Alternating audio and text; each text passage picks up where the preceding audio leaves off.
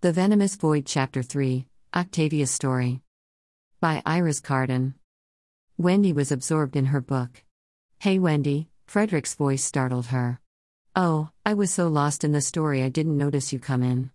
Did you learn anything exciting today?" Wendy thought the things Frederick was learning were more interesting than her lessons.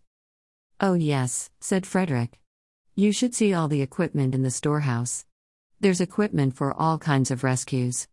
I'm going to learn how to use everything. But I really want to tell you about my father."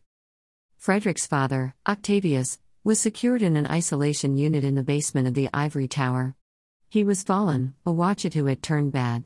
Watchets gained their power from the great good, and the fallen gained their power from somewhere else. The traces from those other power sources could make Watchets very ill. Wendy had sent Octavius to the isolation unit to protect Frederick and other Watchets. "What about your father? Is he getting better? Has he given up his power source?" "No," Frederick answered, "but he's told me where his power comes from. When the great good chose your father to be king, my father was angry and jealous. He went looking for something that would make him more powerful than Micah. He'd heard of this magical fruit, whoever eats it knows everything, or a lot of things or whatever. The fruit tree grows in a garden with another magical tree that has a fruit that can heal any disease and make the person who eats it live for a long time. So one of these fruits made him fallen, gave him the different power?" Wendy asked. "He didn't get to the fruit. Around the garden is a massive wasteland, called the Venomous Void. It's a horrible place.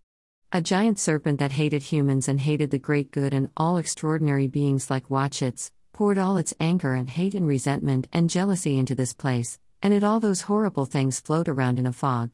Inside the fog, my father couldn't use his Watchet powers, and all the anger and resentment and jealousy he felt just joined with the anger and resentment and jealousy and stuff in the fog. He said he lost himself. When he finally found his way out, he just wasn't a Watchet anymore, he was fallen. All those horrible feelings from the Venomous Void made him fallen, and they're what give him his power. And of course, because he raised me with all of that, that's why I was fallen, until you saved me." "Wow," said Wendy. "That's a strange story. Do you think that now we know how he became fallen, we can help him become a Watchet again?" "Maybe, but in all the history of Watchets and the fallen, I'm the only one who has ever been brought back. You're the only one who has ever done it. We're the only experts there are.